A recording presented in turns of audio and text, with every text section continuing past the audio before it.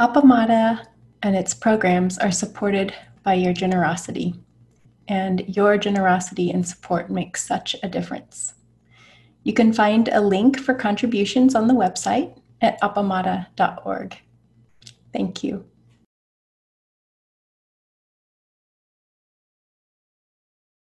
Welcome, welcome, welcome for wherever you're tuning in, especially from the Sanghas in Madison, Minnesota, Chicago, England, Switzerland, Alpine, and Hawaii. So welcome to all of you and the points in between.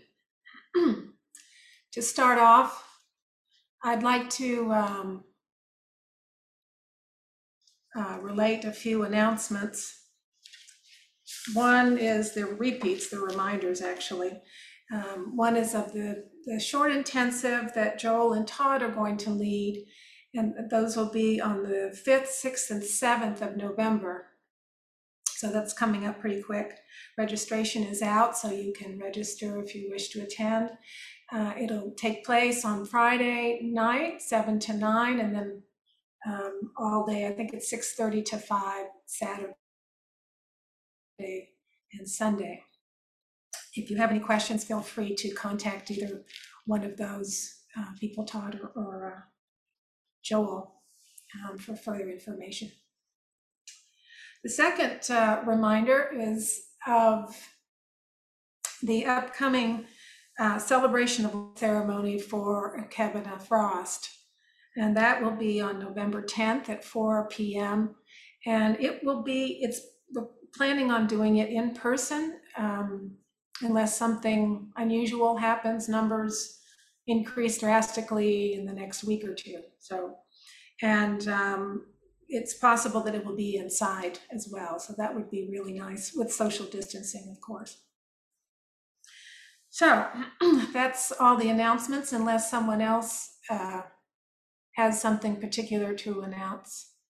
And Maria, I can't see but a handful of people. So if you see someone.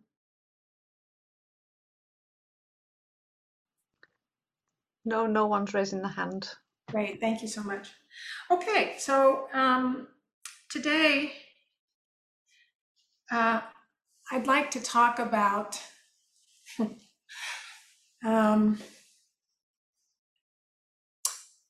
well, I would like to tell you a story. I'm giving a personal account of a journey that I've been on for the last year. And that journey was made up by a certain news that I received, and then the impact that had on me, and then subsequently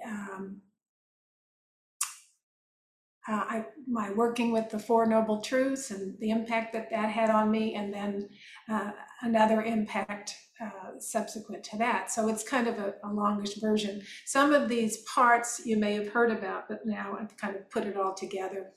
And primarily what at the core of the story is, no matter what happens, one can, and the impact that it has on you, then the Four Noble Truths are so, it's just amazing to me how powerful they are when you really work with them. So we'll talk a little bit about that. And then also, the impact of those on your life. Okay, so I'll begin the story. So I received a telephone call from my ex-boss. I used to work at a state agency and I retired 7 years ago. I received a call from my boss. I'd been in touch with her, so it wasn't surprising to receive a call, but she was informing me that the wife of this colleague of mine had passed away. And the colleague, his name is Michael, I hadn't seen him in 2 or 3 years. I'd run into him after we had both retired, just here and there, and then I wasn't seeing him anymore. But anyway, so his wife had died, which in some ways was not surprising in the fact that she had lupus and had suffered health issues for many, many years. So it was sad, certainly, but not completely shocking. what was shocking was when my boss said, "Oh, and by the way, Michael has been diagnosed with brain cancer and has been battling that for a while." And that was a shock because I wasn't aware of it.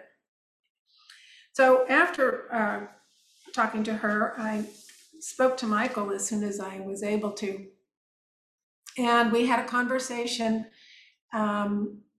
I asked him, how was he doing and so forth, and with regards to Marta, his wife. And then I asked him about his health, and he elaborated about where he was, and it was pretty obvious that he was pretty close to the end of his life.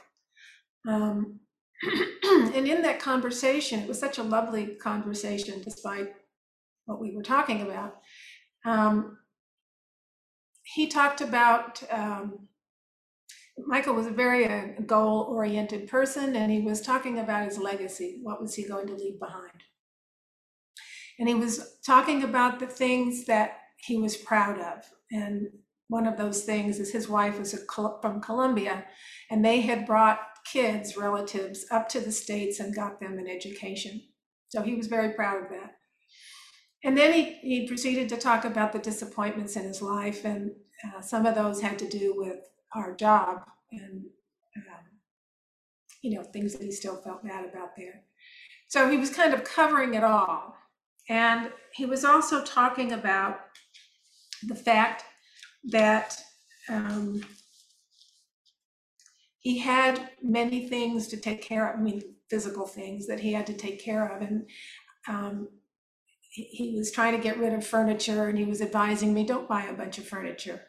You spend a lot of money and you worry all about it, and then here you are, you got to get rid of it.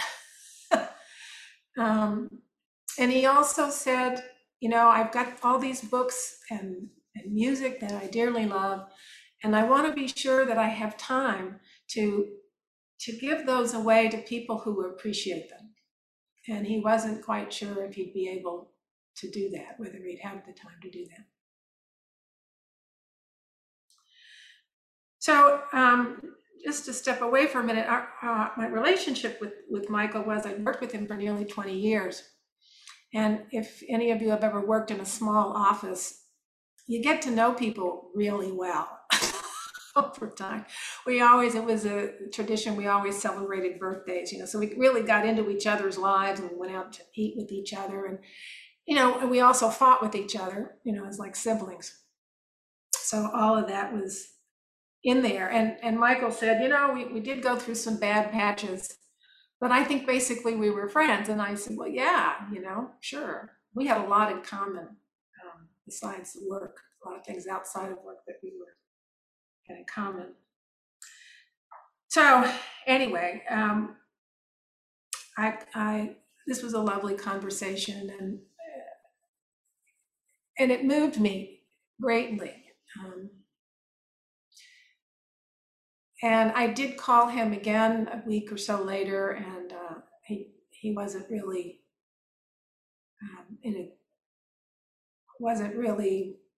in a good way to be talking. It wasn't that he was ill so much as that he wasn't feeling good. So anyway, we didn't get to speak very long. And then probably within a month or so, he was gone. So probably the primary impact, or one of the impacts that I had from having that conversation was, I was thinking legacy. I never even thought about my legacy, just not something that occurred to me. So that was kind of on my mind. And then I was thinking, because he was somebody close to my age, he was a little bit older than I. And because we were so connected for a long time, it just felt like this is getting really close, So I started to think about, how long am I going to be here? And probably as importantly, I started to reflect on my life. And I was kind of pulling out different things, kind of sifting through, and sometimes I would just cringe, I would be ashamed of certain things, or just be shaking my head thinking, oh, what was I thinking? And so I was kind of critical of myself in retrospect and thinking about my life. And so the next big event was in January. As you all know, some of you folks were there. We had Joel and I had this intensive on the dependent origination, and part of what I was charged with to cover was the 12 link chain of to liberation as opposed to bondage. And so one of the things I had read quite a bit about, and that I've been talking about, is how you could break the chain of dependent origination, particularly with right view and getting clear on things. And another thing that I was focusing on was the Buddha said that the way to break it is the Four Noble Truths, working with the Four Noble Truths. So in preparation, excuse me, I'm losing my voice already.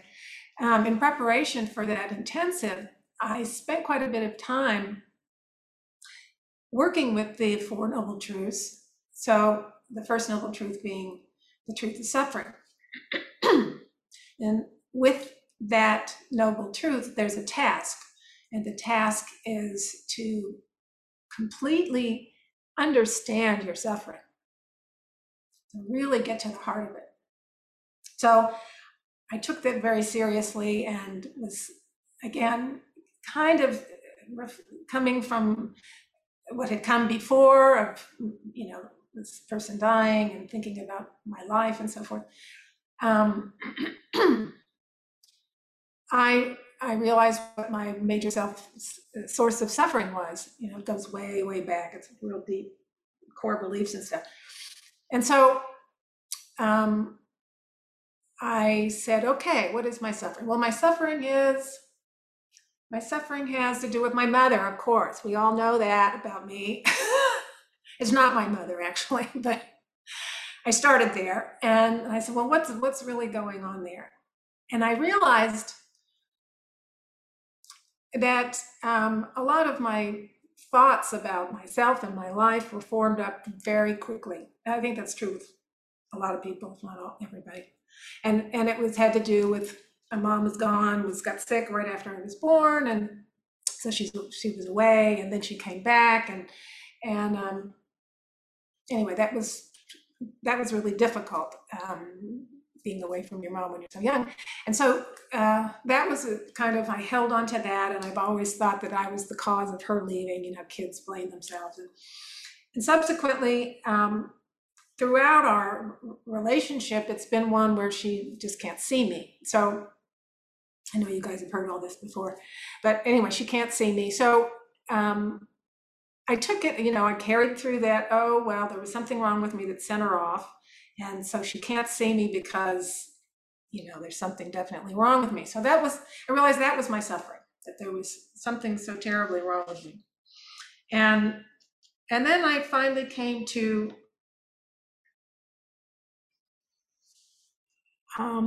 I had a reality check, major one, saying, well,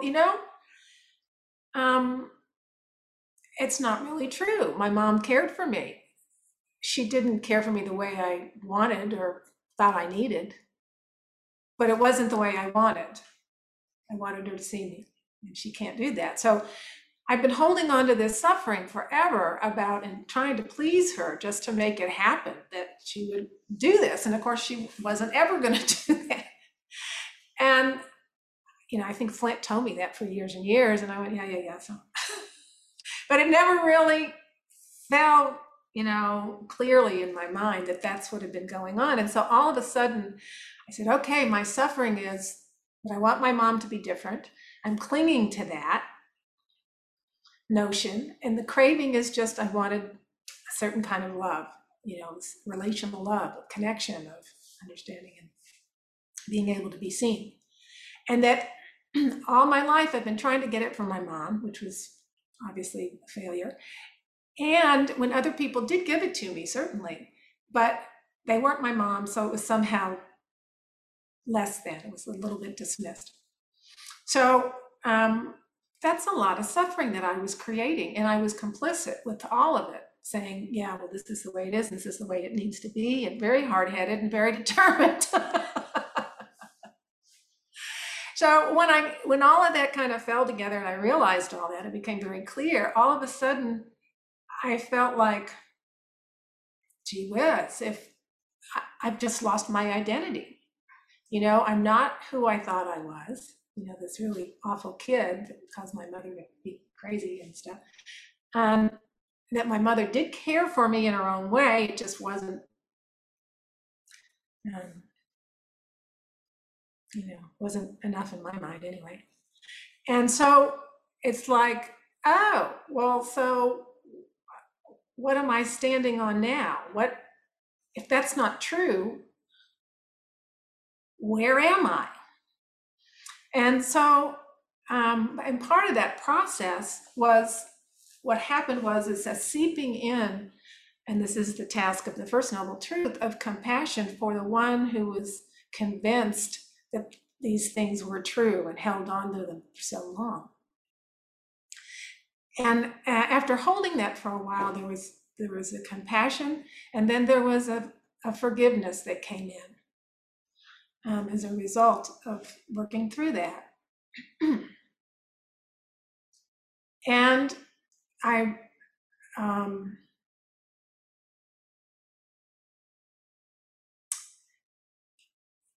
and so when I turned back to look at my life again, I saw it very differently from the first time I started looking, right after my friend Michael had died. All of a sudden, instead of seeing this person that was doing all these things, and was obviously not exactly, it wasn't like they were awful, they were just off base, it was coming from a place of really wanting to be cared for, receiving this care that I wasn't getting, this kind of care. And so it wasn't a good place to form relationships and stuff. So all of a sudden, I really felt the compassion for this person that was, from being a really young child all the way through time, working under all these assumptions. And so it really changed the way I could look at my life and saying, oh, this is really an unfortunate situation that has transpired, and no wonder these activities and decisions were not maybe the best that they could have been. And then starting from here, I say, there was some questions that Flint brings up about some of his cancer patients that he was seeing back in San Francisco a long time ago. I think it was San Francisco. And how as they were getting close to death, the questions that they were asking were, did I love well? Did I live fully? So of course I was bringing those questions up, and with these questions, it was great because I got to really think about that. And again, the compassion was able to come in and say, I loved really well in this circumstance, and this other one, not so much. And the same thing with living fully. And it's not about justifying behavior, it's having a more compassionate way of viewing it. And it also allows one to look at where one is right now and say, okay, what is my aspiration for living and for loving? And with that aspiration, and with the knowledge that I don't have to be clinging to these other thoughts, I may have other ones that create suffering, but that one's out of the way for the most part. You can create an aspiration and move towards that, which I thought very hopeful sort of things to pass through and to have. And if it hadn't been for the practice, that wouldn't have, I don't think that would have happened, that change in viewing myself, my life, and the future, and the world at large. And another part of it is this idea of right view. And one of the characteristics of right view, the 3 marks of existence, and one of those is no self. That is that, and it's like Flint was saying the other day in Inquiry, that we think we're all alone and isolated, and in actuality, we have all these people right here with us at this time, and the care is there. And it's a matter of being aware of that, just keeping that in mind, that we have companions on this path. And that's a very hopeful thing. So let me see if I have anything more to say about this. Oh yeah, I do. So Jack Kornfield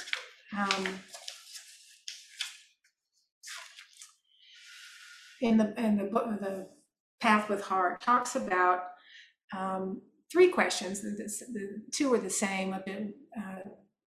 Do I love, or did I love well? Did I live fully? And he includes another one of, was I able to let go? Which, that's another good one to add on, right? Which is what I was talking about, the letting go of the suffering, certain suffering. So I want to read you a little quote from his book. And he says, to love fully and live well requires us to recognize finally that we do not possess or own anything. Our homes, our cars, our loved ones, not even our own body. Spiritual joy and wisdom do not come through possession, but rather through our capacity to open, to love more fully, and to move and be free in life. This is not a lesson to be put off. One great teacher explained it this way: the trouble is, you think you have time. We don't know how much time we have. What would it be like to live with the knowledge that this may be our last year, our last week, our last day? In light of this question, we can choose a path with heart. So that's about all I have to say about that. And I wanted to do some group work. But I want to see if there's any questions about any of that.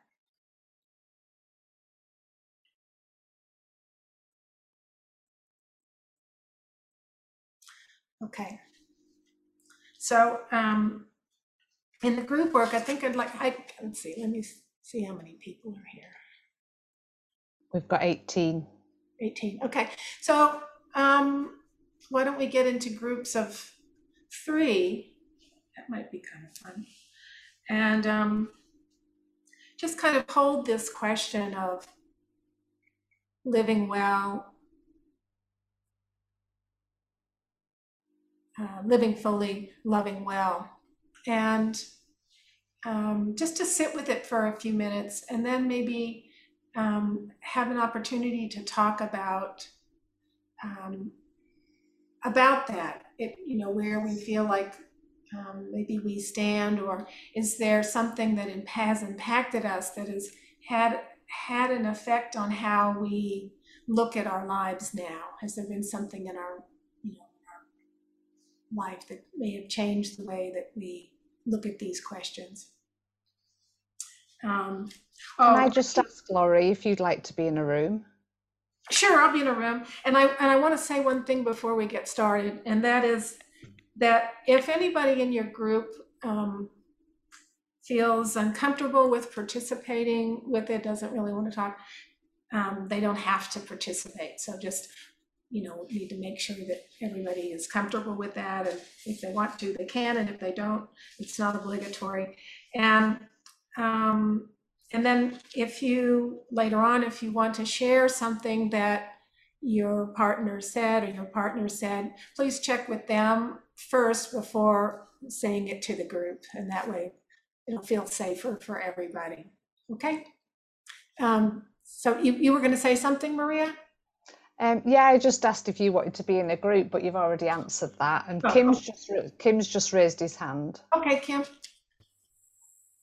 Well, I really like the third thing that Jack Cornfield said about letting go. Yeah. Let go. Maybe that could be another one of the three, three things. Yeah, absolutely. Absolutely. That seems so important, at least to me. Yeah, they're all important and they all relate to each other. So so I think the way to look at it is what does living well mean to you, or loving well mean to you? And then how you feel about that. And then what does living fully mean to you? And how do you feel like in that path? And then also the letting go aspect. What does that mean for you? And then what is your experience of it?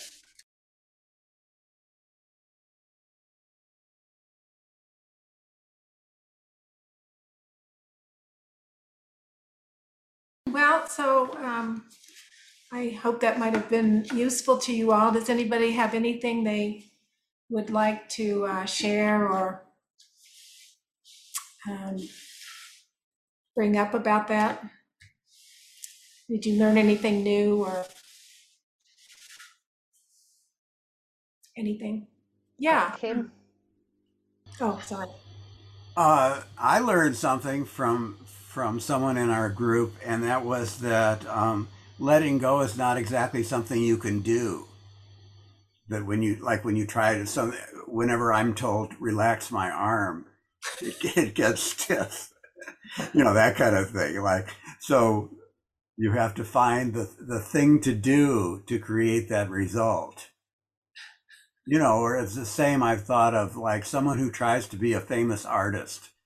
That would be like surefire way not to be. So anyway, it's quite a challenge to find what the path is to get the desired result. I'm going to be a good meditator today. Boy, that would not work,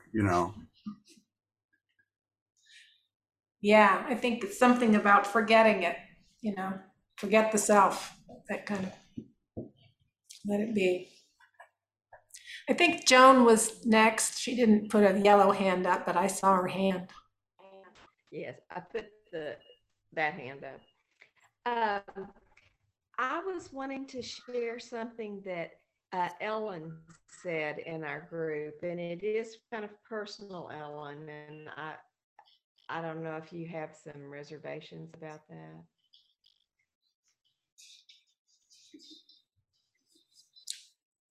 You're muted, Ellen. Okay. Yeah, I don't know what you're talking about, but yeah, it's okay. Okay. Well, it wasn't the main thing you said, but so I've got this thing that I'm trying to let go of, and that's hard for me to let go of. And Ellen was just talking about her metamorphosis through life, and she talks about in the past, and I wrote it down. She said, I was clueless, and I'm sorry people got hurt by that. And that was just what I need from this person to let go. And that person isn't there yet. But it was just so nice that if I think of that, then that will be very, very helpful to me. So thank you very much, Ellen. It's a very compassionate response, right? Very compassionate.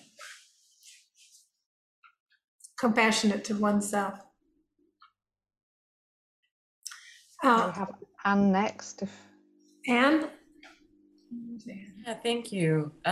Kate said something in our group that I really thought was wise about what is living a full life. I mean, how do you how do you determine that? And she was talking about living a life that's in line with your aspirations, your intentions. Because it, like Kim was saying, it's so hard to know, okay, what do you do? You'd like to have some instruction about how to love well, how to live a good life. What do those things mean? And it seemed very wise to think about what are your aspirations and am I living in line with those or am I trying to? Mm-hmm. Yeah, absolutely. Thank you, Anne. Got Nelda.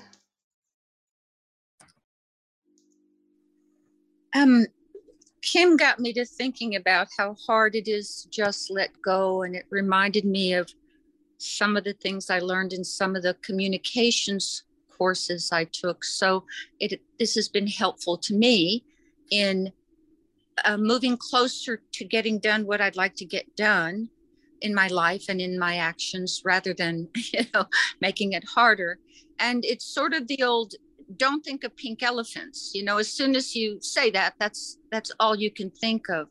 So the approach that I was taught that has been helpful to me is rather than phrasing it in what you don't want to do, or like just let go, or like don't cling, is to phrase it in terms of what you do want to do. And I've shared this with everyone because I am so working with this little quote from October 2nd, 2021 calendar. It starts out with just let go. And as Kim said, when you focus on that, your muscles tighten up, right? But then it goes on to do it in a way that's beautiful and describes one way of doing that, which is let go of how you thought your life should be and embrace the life that is trying to work its way into your consciousness.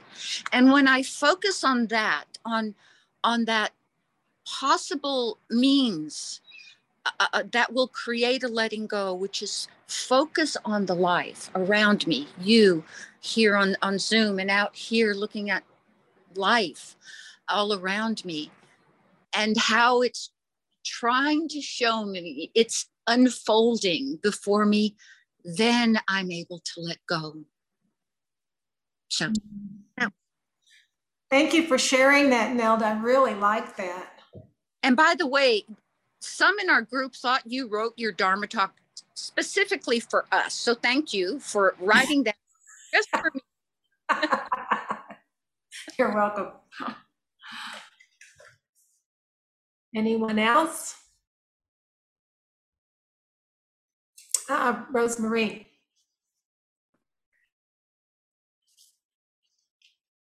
The people in my group, I wanted to talk mostly about loving well, and to say thank you to Appamada for helping me in this area so much.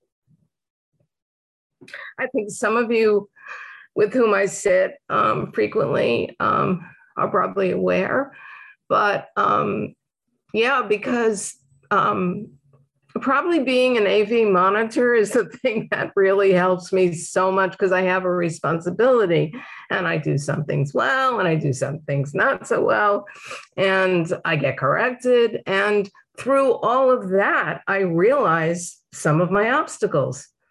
And it's really opened me up to that and how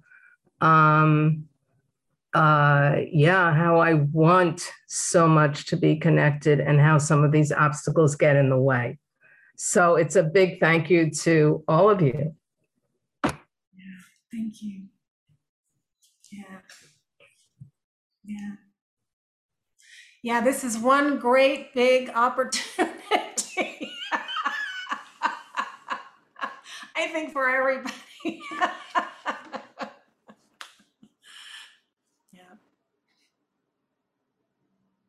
I appreciate you saying that. Okay, so everybody? Okay, well, thank you so much. And now we'll do the rest of the program.